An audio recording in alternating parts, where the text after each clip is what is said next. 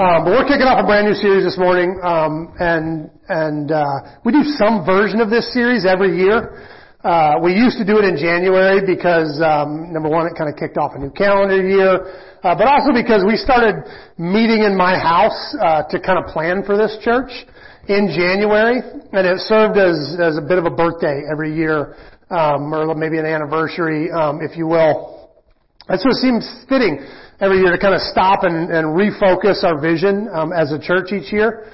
And it also turned out that after we purchased this building, that it was January before we were ready to start actually kind of making plans and raise money for the rehab on the building. And so we paused together as a church in January again to talk about our new space and talk about why we do what we do. So January's always worked. And then a couple of years ago, we were kind of celebrating, or at least recognizing, the anniversary of actually moving into this building, which happened around September. And we were kind of cranking up and kicking off our new ministries for the year, and it just seemed like this was a better time of year to pause and talk about who we are, what it means to be Open Table Community Church. So every year we do this. We take about 4 weeks to focus on our identity as a church family, and actually think about who we are. I think it's really important that we do this. And this morning we're actually going to talk about why. So if you've been here for any time at all, you know that you probably figured out that I generally open my sermons with kind of a fun personal story. There's several reasons for that. And since one of the things we generally do in this series is kind of like take the curtain down and talk about why we do what we do and some of the motivation behind some of the things, I thought I'd share why I do that. First, public speaking is scary and really stressful. I'm actually a fairly insecure person, and even though I've kind of invested a lot of time into Bible study and theological studies, and I've read quite a lot to build my biblical knowledge base, getting up and sharing what I believe in front of people is terrifying. And so poor Esther has to listen to me every week, like lament about my nerves for what God has given me to share that week. And usually about James 3:1. James 3:1 says, "Dear brothers and sisters, not many of you should seek to be teachers in the church. For we who teach are judged more strictly." I do not take that lightly. Even if you ever watch my face when we're blessing the kids, at the end of every blessing there's something, for the adults. About half of our blessings have some version of, "As your servant fearlessly declares the mysteries of the gospel." That is so not me.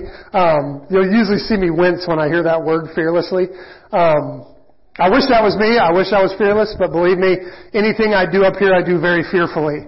I'm terrified of that extra judgment. But so the first reason that I open up with something light and easy and fun is because it allows me to get warmed up a little, to find my groove and get some momentum going before I start talking about the heavy stuff that puts me in line for more strict judgment. Second reason is warm you guys up. As you know, we're going to be here for a minute, usually. We're going to be here for a while on Sunday mornings, and it just seems like if I can get everybody laughing a little bit, at least smiling or shaking your head at my shenanigans, it makes the time go a little faster. We all kind of get warmed up together.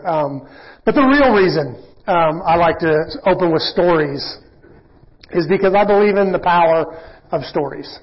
I don't know exactly why, but storytelling is a major part of our biblical worldview. And we're going to try and uncover that a little bit this morning.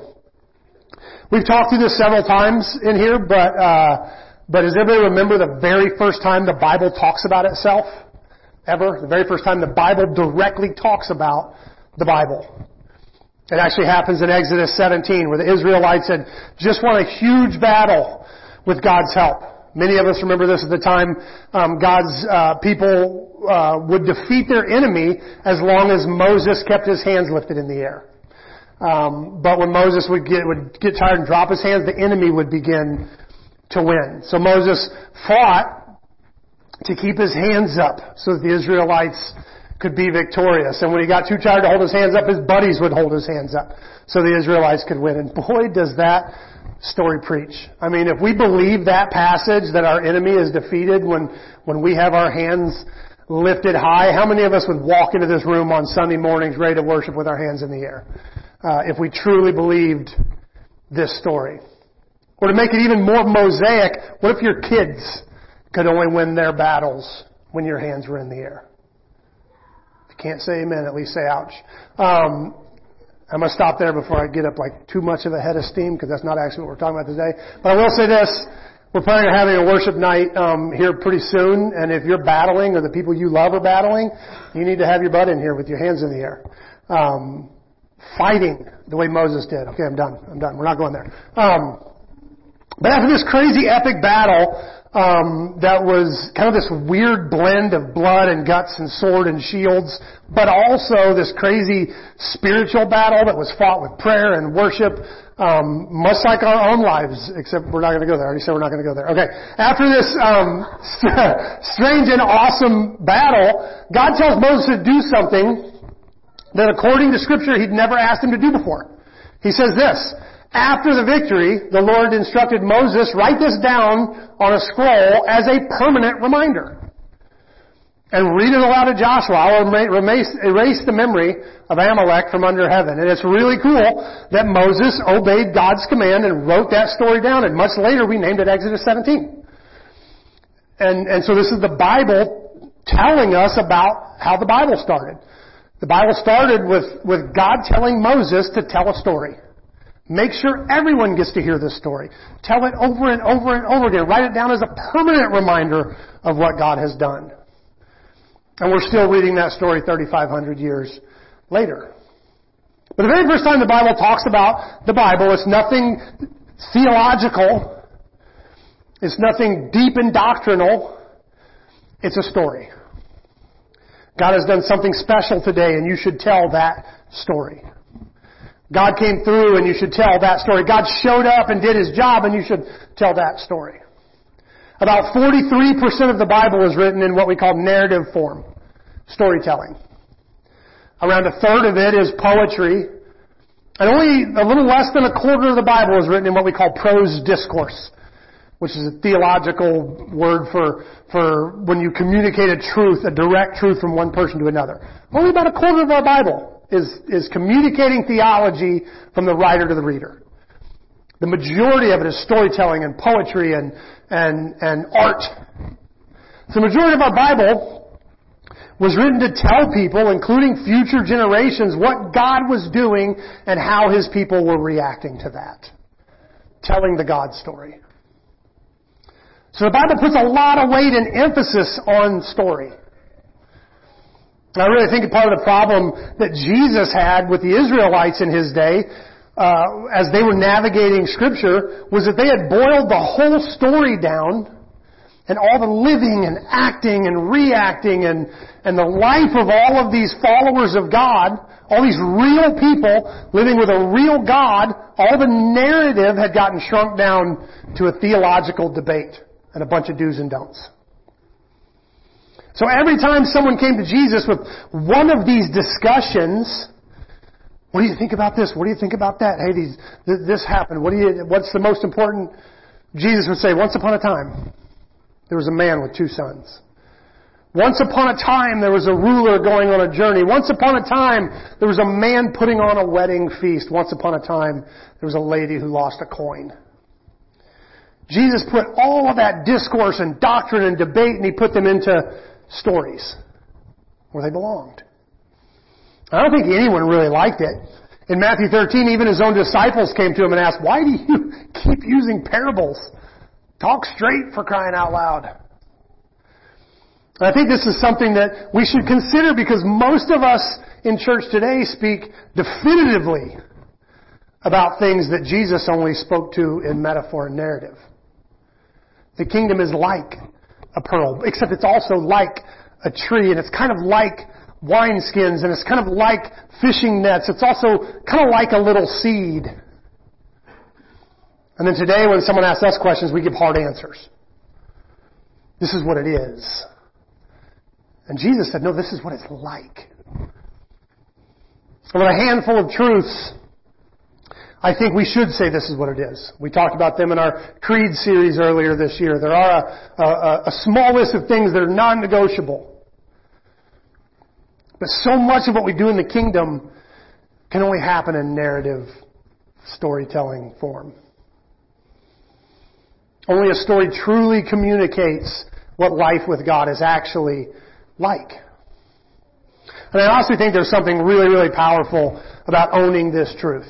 There's this scene in the book of Revelation, and theologians fight over when it takes place. Some say it happened in the past. Some say it happens in the future. Some say it's something that is constantly happening. But that's not what we're concerned about this morning. Whether it's past, present, or future, this is a crazy, powerful reality. It says the great dragon, the ancient serpent called the devil, or Satan, we know who we're talking about, right? John made that pretty clear. The one deceiving the whole world was thrown down to the earth with all of his angels. Then I heard a loud voice shouting across the heavens, "It has come at last, salvation and power in the kingdom of our God and the authority of His Christ. For the accuser of our brethren and our brothers and sisters has been thrown down to the earth, the one who accuses them before God day and night. And they have defeated him by the blood of the Lamb and the word of their testimony." By their testimony. They did not love their lives so much that they were afraid to die. So as the dragon, the ancient snake, the devil, the accuser of the brothers and sisters of Christ, as Satan attacks, two things defeat him. The blood of Jesus, the sacrifice Jesus made on our behalf, giving Himself for us, and paying the price for every single sin we have committed or will commit. That blood is absolutely essential to defeat the enemy. For without it, Satan is definitely more powerful than you. Because his number one weapon is accusation. And as long as you are carrying your own sin, there is more than enough for him to accuse you of. So yes, we need the blood of the Lamb to defeat the evil one, but there's more. He says we also defeat him with our story. With our story. The blood of the Lamb and the word of your testimony, your story. I can't tell you how huge this is because it doesn't say the blood of the Lamb and good theology. You don't have to have Scripture, but it doesn't say the blood of the Lamb and a whole bunch of memorized Scripture. You don't have to grow up in Awanas to overcome the evil one. It does not say the blood of the Lamb and a seminary degree. It doesn't say the blood of the Lamb and a blameless life. The most powerful thing you have in sharing the gospel and advancing the kingdom of God against Satan is to know that Jesus died for the lost and He saved you and changed your life, and you can share that story. If you can tell someone that Jesus died for them and you can tell them what He has done in your life, you can share the gospel and defeat Satan. Your story is powerful. Now, I'm not saying that good theology, holy living, Bible memorization are bad things. Those are great things. I'm not talking bad about those at all. Maybe they're even desperately needed things. But I am saying that God told Moses, tell the story. Jesus came telling stories, and John says in Revelation, Satan is defeated by telling your story. There's simply no way to overstate the power of storytelling in the kingdom. So when I tell stories in my sermons, it's mostly to make the sermon flow a little better, but please don't think for a minute that that's all it is. Story is powerful. And I'd be remiss in this year of core strength where we're focusing 100%, I'd be remiss to focus 100% on creeds and covenants and Paul's clearest discourse of the gospel. And those things are super important to core strength because they explain the need, the promise, the arrival, and the effect of the blood of the Lamb. But just as essential to good core strength is story. Both God's story and your own story. And for this morning, the story of our church, which, believe it or not, starts 31 years ago. Before Esther and I got married, I knew that I wanted to plant a church. I was mostly set on planting a church in Florida, mostly because my wife-to-be had lied to me about it being beautiful there. It was years before I actually visited Florida and found out it's like living in a human armpit. So I was terribly misled. But the desire to plant a church and pastor a church that was different was already birthed in me a long time ago. Esther and I dated in the context of a really close and powerful small group, and we were also faithful to a church and always tried to figure, and those two worlds weren't really together. And we always wanted to figure out a way to marry those worlds more. The closeness and intimacy and relationship of a small group with the structure and reliability and rhythm of a church. And I had zero plan for how to do that, but I knew it was in my heart. So I did what I would recommend every young church planter do. I got married with no job and immediately started having 1 million kids. That's the plan. Actually, I lost my job the week of the wedding. Well, I didn't get married with no job, but I did. But we actually enrolled in Bible college, started into life, and fully believed that when God was ready for us to plant a church, the way would be open.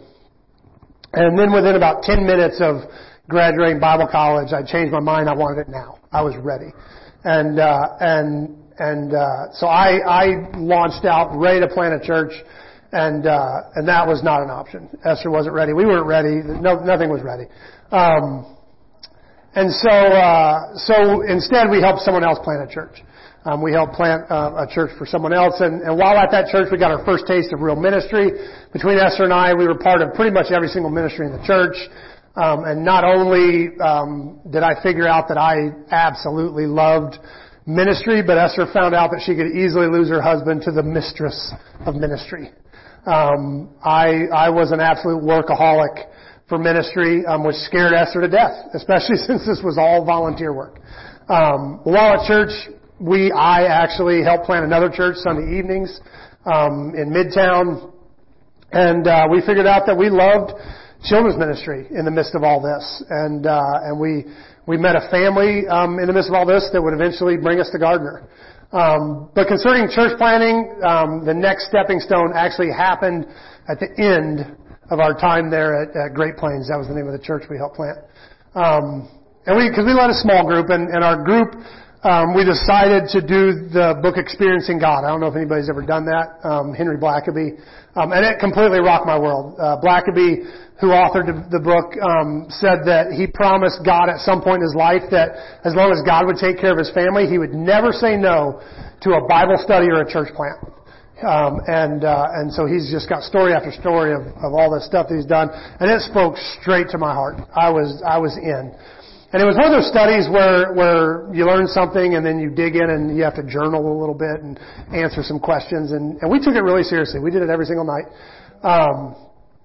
And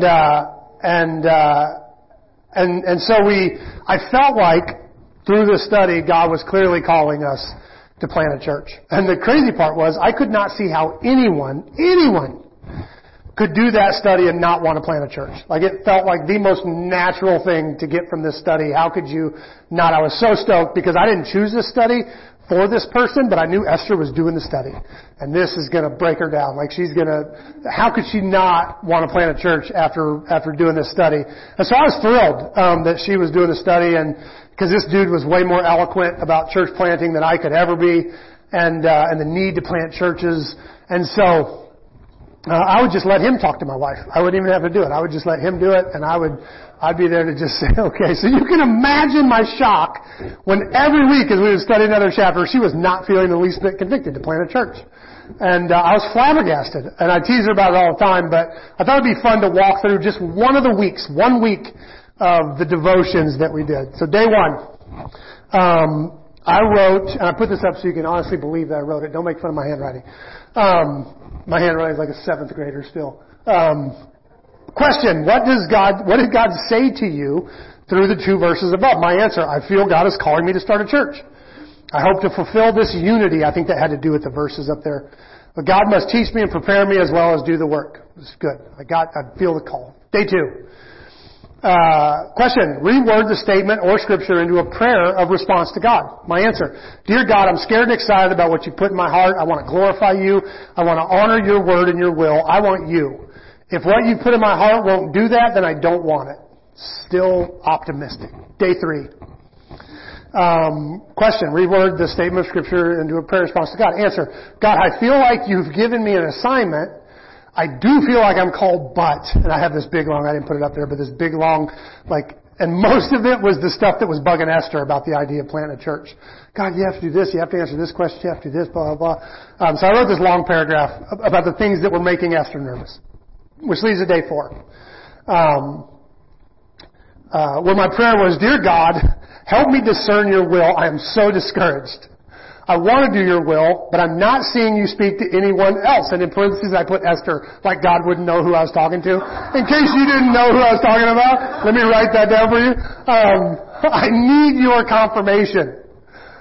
So you can see the toll that the week was taking on me. And you can imagine the kind of conversations we were having throughout the week and how those were going for me.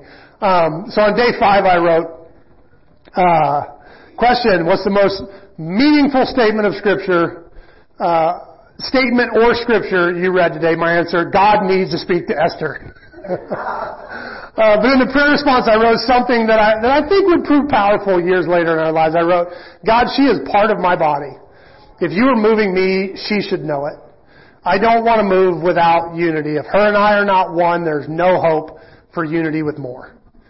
And so long story short, though this study kind of deeply confirmed the call that I felt God had placed on my heart, we would not be planting a church at this time. But through this story, we did feel called to be more deeply immersed in ministry.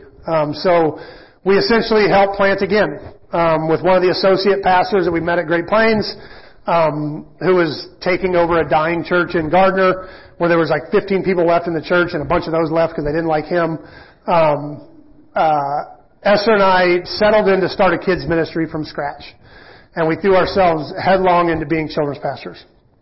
Maybe a year or 2 into that process, we merged with another church in Gardner, and the real kind of growth began. And of course, while running our kids ministry, that grew from about 6 kids when we started to like 250 when we left. We did about 10 million other things at the church, and I taught in a Bible college for a couple of years. And of course, all this was on a volunteer basis, so I was still working full time, and basically my marriage fell apart. So Esther and I started down the long, difficult road of figuring out how to rebuild our marriage the right way. And through that process, God birthed in us a love for authenticity and kind of deep, genuine relationship in God's kingdom. Honestly, many of the values that we tried to later build into OTCC. And to make a long story short, we grew in a very different direction from the church that we were like 100% fully committed to. Pretty much our entire world, all of our friends, all of our free time, all of everything was tied up in this church that we'd been at for 9 years, and we no longer fit.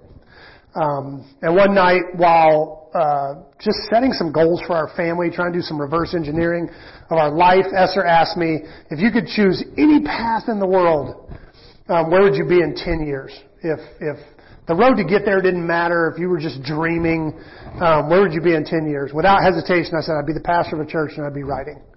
I'd be using my writing skills. She asked me if I thought staying at the church we were at, in our current ministry would get us there in 10 years. I said, not a chance. She said that we need to step down. And it was an incredibly difficult time, and when we stepped down from ministry, it became clear that we weren't going to be able to stay there. And honestly, we were wounded pretty bad on the way out the door, especially Esther. And we talked very seriously about planting a church at that time. In fact, we had a small team of people ready to plant, and we quickly realized that we were planting out of our pain. And you can't, rather than planting out of vision. I don't know if you can feel the difference there. But God spoke to me very clearly that we needed to heal if we were going to plant a healthy church. We couldn't plant out of pain and woundedness and plant something healthy. So we were going to need to heal first. And so I put the dream back on the shelf. And I make that sound casual, but it was really painful. But the worst part of that season is that we had 2 really strong convictions that we didn't want to compromise. We believed in the church, capital C, and we didn't want to ever do anything to hurt it. And we believed in honest authenticity. And so we didn't want to do anything that could potentially cause division or hurt the church. And we also didn't want to lie and go, everything was great, we're doing super, just God's will right now. Like, that's not what we were feeling in our guts, and we didn't want to lie about it. So we didn't know how to be honest and honor the church at the same time, so we just hid from everybody. We didn't take calls. We didn't talk to anybody about anything. And it was really lonely. And so, Doug Evans, who I was doing a lot of work with at the time, recognizing our loneliness, I think, invited us to his small group, which was made up primarily of a bunch of people that went to that church that we had just left. But they also, most of them had come from that church we merged with, way back at the beginning of planting that church. And for some reason, Esther and I showed up to that small group.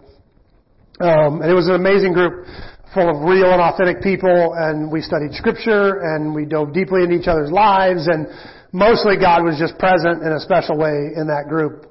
In fact, maybe the most surreal night in me and Esther's lives was in that group one night where there was a bunch of crazy stuff going on at the church and some kind of bad decisions being made, and so everybody in the group was kind of doing what you do in small group. They were processing some of that, like, why is this person in this position? Why is this happening? And that doesn't seem to make any sense.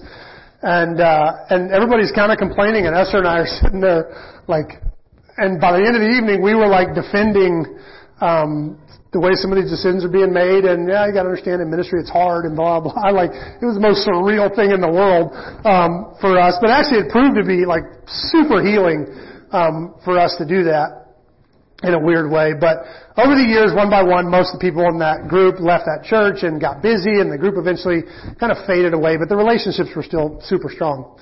And Esther and I settled into a church that was easy. We helped a little, but not much. All I did was serve in the homeless ministry and the kids ministry and the youth ministry, and I wrote the 5th and 6th grade curriculum, but mostly we just went to church and acted normal. And we did that for about 5 years. And during that time, Doug and I had countless talks about the way church could be. Why couldn't it be full of normal people who just honor God and revere His real presence without all the theater? Why couldn't you just teach scripture without all the self-help stuff? What if you didn't pressure people, but instead you just let the Word of God and the Holy Spirit transform them? Basically, why couldn't you just do church that was more like the old small group? Like, we probably said those exact words 100 times. Why can't church just be like the old small group? And honestly, it was all just a rambling of a couple guys who really loved Jesus, but tended to get frustrated with the churchiness of church. Nothing real. Until about 7 years ago, when Doug came to me and asked what I thought about starting a church in this area. And without hesitation, I said no. I wanted to plant a church when I was 20, and it hurt when it didn't happen. I wanted to plant a church in my late 20s, and it broke my heart when it didn't happen. I wanted to plant a church 14 or so years ago, and something in me broke when I had to put that back on the shelf. And I had finally lulled that dream to sleep, and I didn't think I could handle the pain of waking it up again if it didn't happen. So I said no. I committed to help finding a pastor and casually told Esther that Doug had mentioned planting a church, but don't worry, I said no. And we were flipping houses at the time, so we had lunch with our realtors.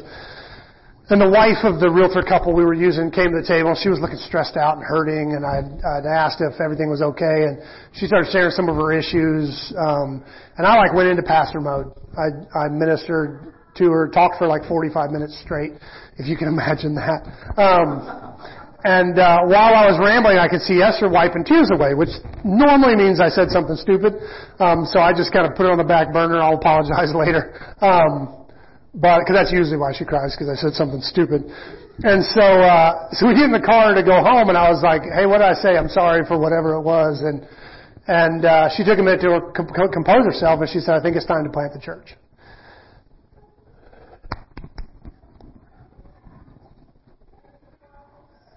She told me that I was drying up and dying. And she hadn't realized it until she saw me talking to that realtor.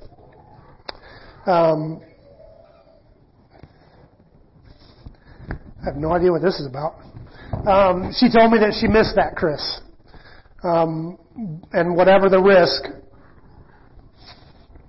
we needed to be where I was using those gifts. Because that's what brought me the most alive.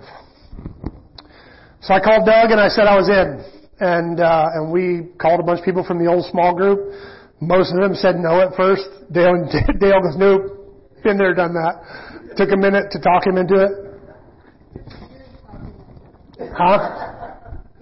Yeah, it did take, yeah. few other families jumped in, and we had absolutely nothing we needed to start a church. We looked for space in Edgerton. There was nothing. The school was really expensive, and you got like nothing for it. There were no spaces at all anywhere. And so while talking to a friend one day, he mentioned how another church that we both knew pretty well had started using another church's building. And so that gave me an idea. And so I called the Methodist Church in Edgerton. I asked if they had any interest in allowing us to rent their building on Sunday evenings. And the pastor on the phone was like, "Oh boy, these people don't do change well." Like, I took down a cork board once that they used to send notes on, and you just thought I became a Buddhist. Like, they were so mad. So it didn't look good, but he agreed to bring it up to their committee, and they asked to meet with me, and so I went one Sunday and shared my heart, told some jokes, told some stories, they got to know me a little bit. And later that afternoon, the pastor called and said that they had voted unanimously to allow us to use their space, and that was the first unanimous vote they had in their church's long history. They had never voted unanimously about anything, but they voted unanimously to let us use their building. And suddenly we were like underway. It just happened. Like, it went from nothing to, I guess we're meeting next Sunday. Like, out of nowhere. We're doing church on Sunday nights. We were eating food together afterwards. It was really like having a church that was similar to our old small group. We dove headfirst into God's Word, and we loved each other well, and we were casual but reverent in God's presence. It was beautiful. It was what we dreamed about. And 1 year into that church plant, through a really weird chain of events that is honestly, I believe, is miraculous, but I don't have time to fully unpack it this morning. Esther bumped into this building, which was for sale. None of us knew it was here. She found it in the weirdest possible way. No, I'm not going to do it. I want to tell the story, but I'm not going to do it. Her sister's a realtor. And so we had her look into it, and there was actually an above-asking offer on the property at the time, but the previous church didn't want to take it because they really wanted it to go to a church. And the above-asking offer wasn't from a church, which basically meant that there was zero risk to us. If we bought it and God wanted us here, we'd have it, and if He didn't, we'd sell it to somebody who wanted to pay more for it. Like, it was, so we kind of did we had some pretty major reservations at the time. But since there was no real risk, we kind of did the buy first, pray later thing. Or at least that's what we thought we were doing. We called a friend whose whole job is to procure loans for churches. And he literally laughed at us. Like, he said, that a 1-year-old church with no real money simply could not get a loan. It's not a thing. And so we weren't really emotionally attached to the idea yet. So, we just kind of took it in stride and decided to pray about it. And so we talked to Mid-America Bank here in town because some of us already banked there. And they were like, "Well, heck yeah, we'll give you a loan. Like, we'll help you out." And so we put an offer on the building, and they took it. And so we were under contract, and we had it inspected and found out the roof was in really bad shape, and no one was going to insure it, and you couldn't get a mortgage if you couldn't insure the roof, and we didn't have any money, so it's not like we were going to put a new roof on it. And so we told the seller, and he said it was not his problem, and so it looked like the deal was broken. Like, it looked like it was done. And like I say, we weren't super emotionally attached yet, and so we just assumed this was God closing the door, and we didn't fret about it too much. And then 3 days later, they called us back and said they had talked to their insurance company. Their insurance company was going to put a new roof on it because it happened, while they was insured by them, and suddenly the deal was back on. And so we're like, "Oh my goodness, okay, I guess we're going to do this." And except the lagoon wouldn't pass code. It was grandfathered in on the old church. Now the codes have changed, and if we sold it, we weren't going to be able to use it anymore.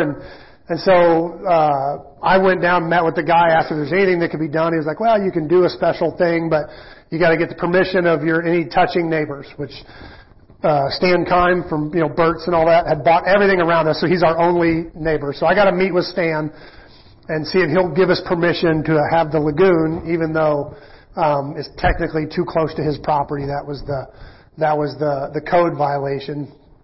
And come to find out, Stan was trying to get his his site plan for Burt's approved, which he had to get the approval of any touching neighbor.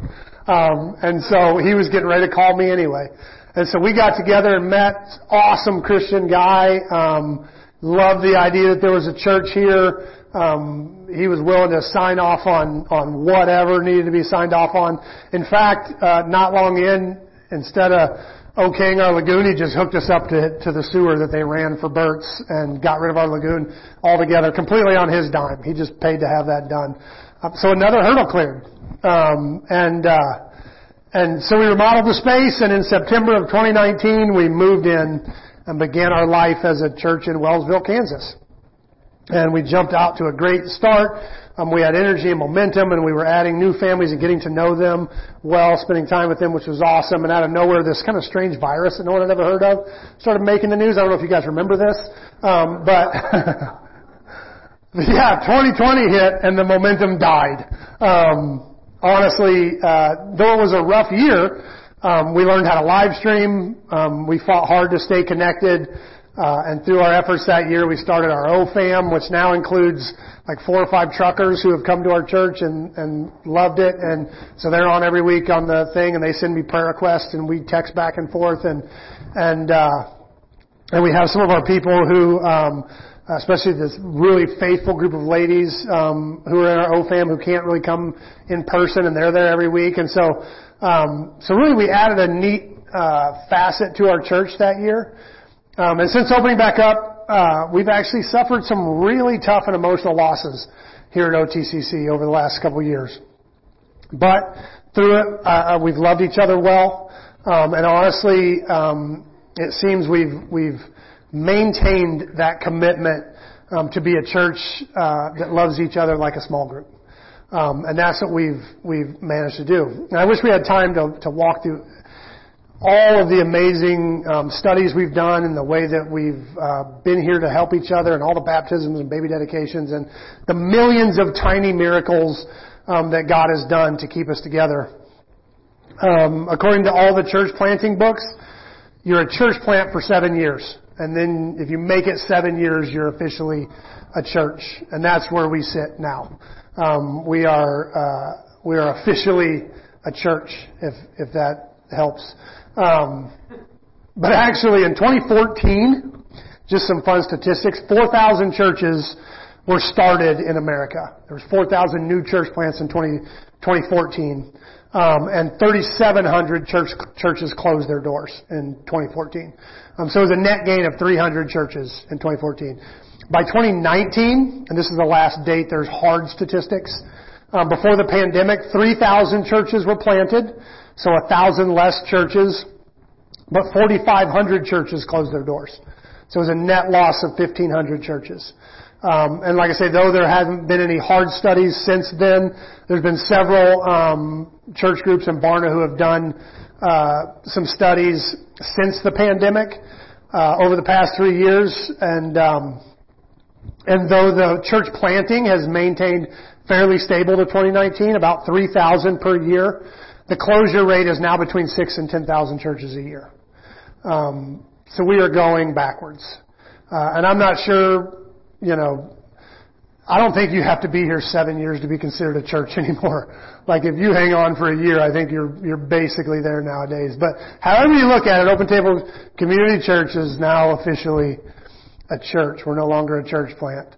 Which of course means nothing to us in the way that we do things. We've acted like a church from day one. But it's fun to recognize how much God has done to make this little church happen.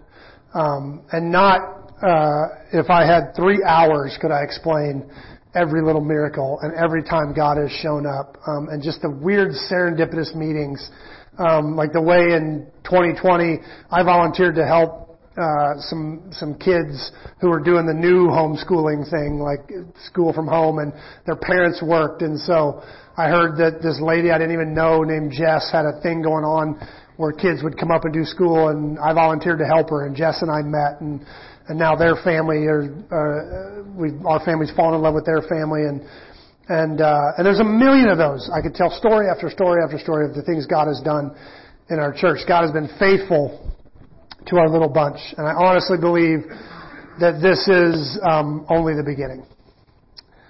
So how do we respond to this? That's our story. Obviously, it's a quick, brief version of it. But I do believe telling stories is important. The Bible started because God said, tell the story. Tell people what I've done. Tell people what I just did. King David was anointed king when he was a child. Too young for his dad to even consider him when the prophet rolled into town. But God knew what was in David's heart when he called him. And David was 30 when he became king. Somewhere between 14 and 22 years before David was anointed and heard the call, before God put him on the throne. And I completely understand why now. If I had planted a church when I was 20, it wouldn't have been OTCC. If I'd planted a church in my late 20s, it wouldn't have been OTCC. If I'd planted a church when I was hurt and angry at another church, I would not have planted OTCC. And I honestly believe with all my heart that what God wanted way back when I was 20 and He first put the call on my heart was He wanted Open Table Community Church. And I wasn't ready. And so God had to do some work on me, and I think it was the same with David. And I know that I told probably more of my story than I did Open Table's story, but here's why I did that. 15 years ago, when Esther asked me what I wanted to be doing in 10 years. Just a wild dream. Where do you want to be in 10 years? I told her I want to be a pastor of a church and I want to be writing. 10 years later, even though I had given up on that dream and nothing went as planned, 10 years later I was a pastor and I write at least 5,000 words a week. Yeah.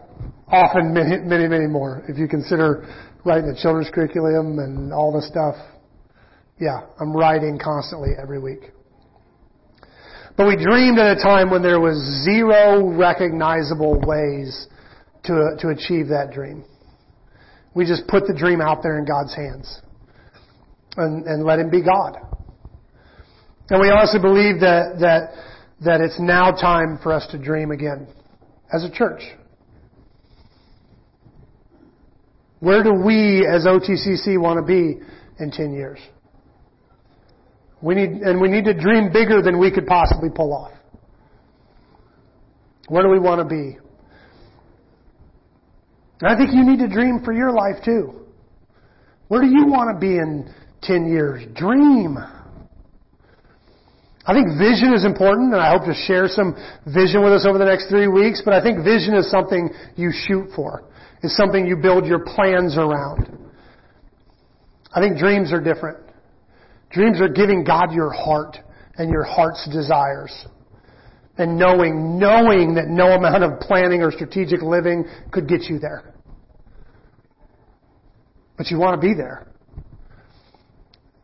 And so with all the vulnerability and risk, you give that to God. You expose yourself and give that heart to God. So I'm asking you to dream. I'm asking all of us to dream. Let's step out of our comfort zones and out of the stuff we know we can accomplish and allow our hearts to venture into the world that only God can do. Let's dream the kind of dreams that give us the kind of testimony that defeats the enemy. That's our homework. Dream.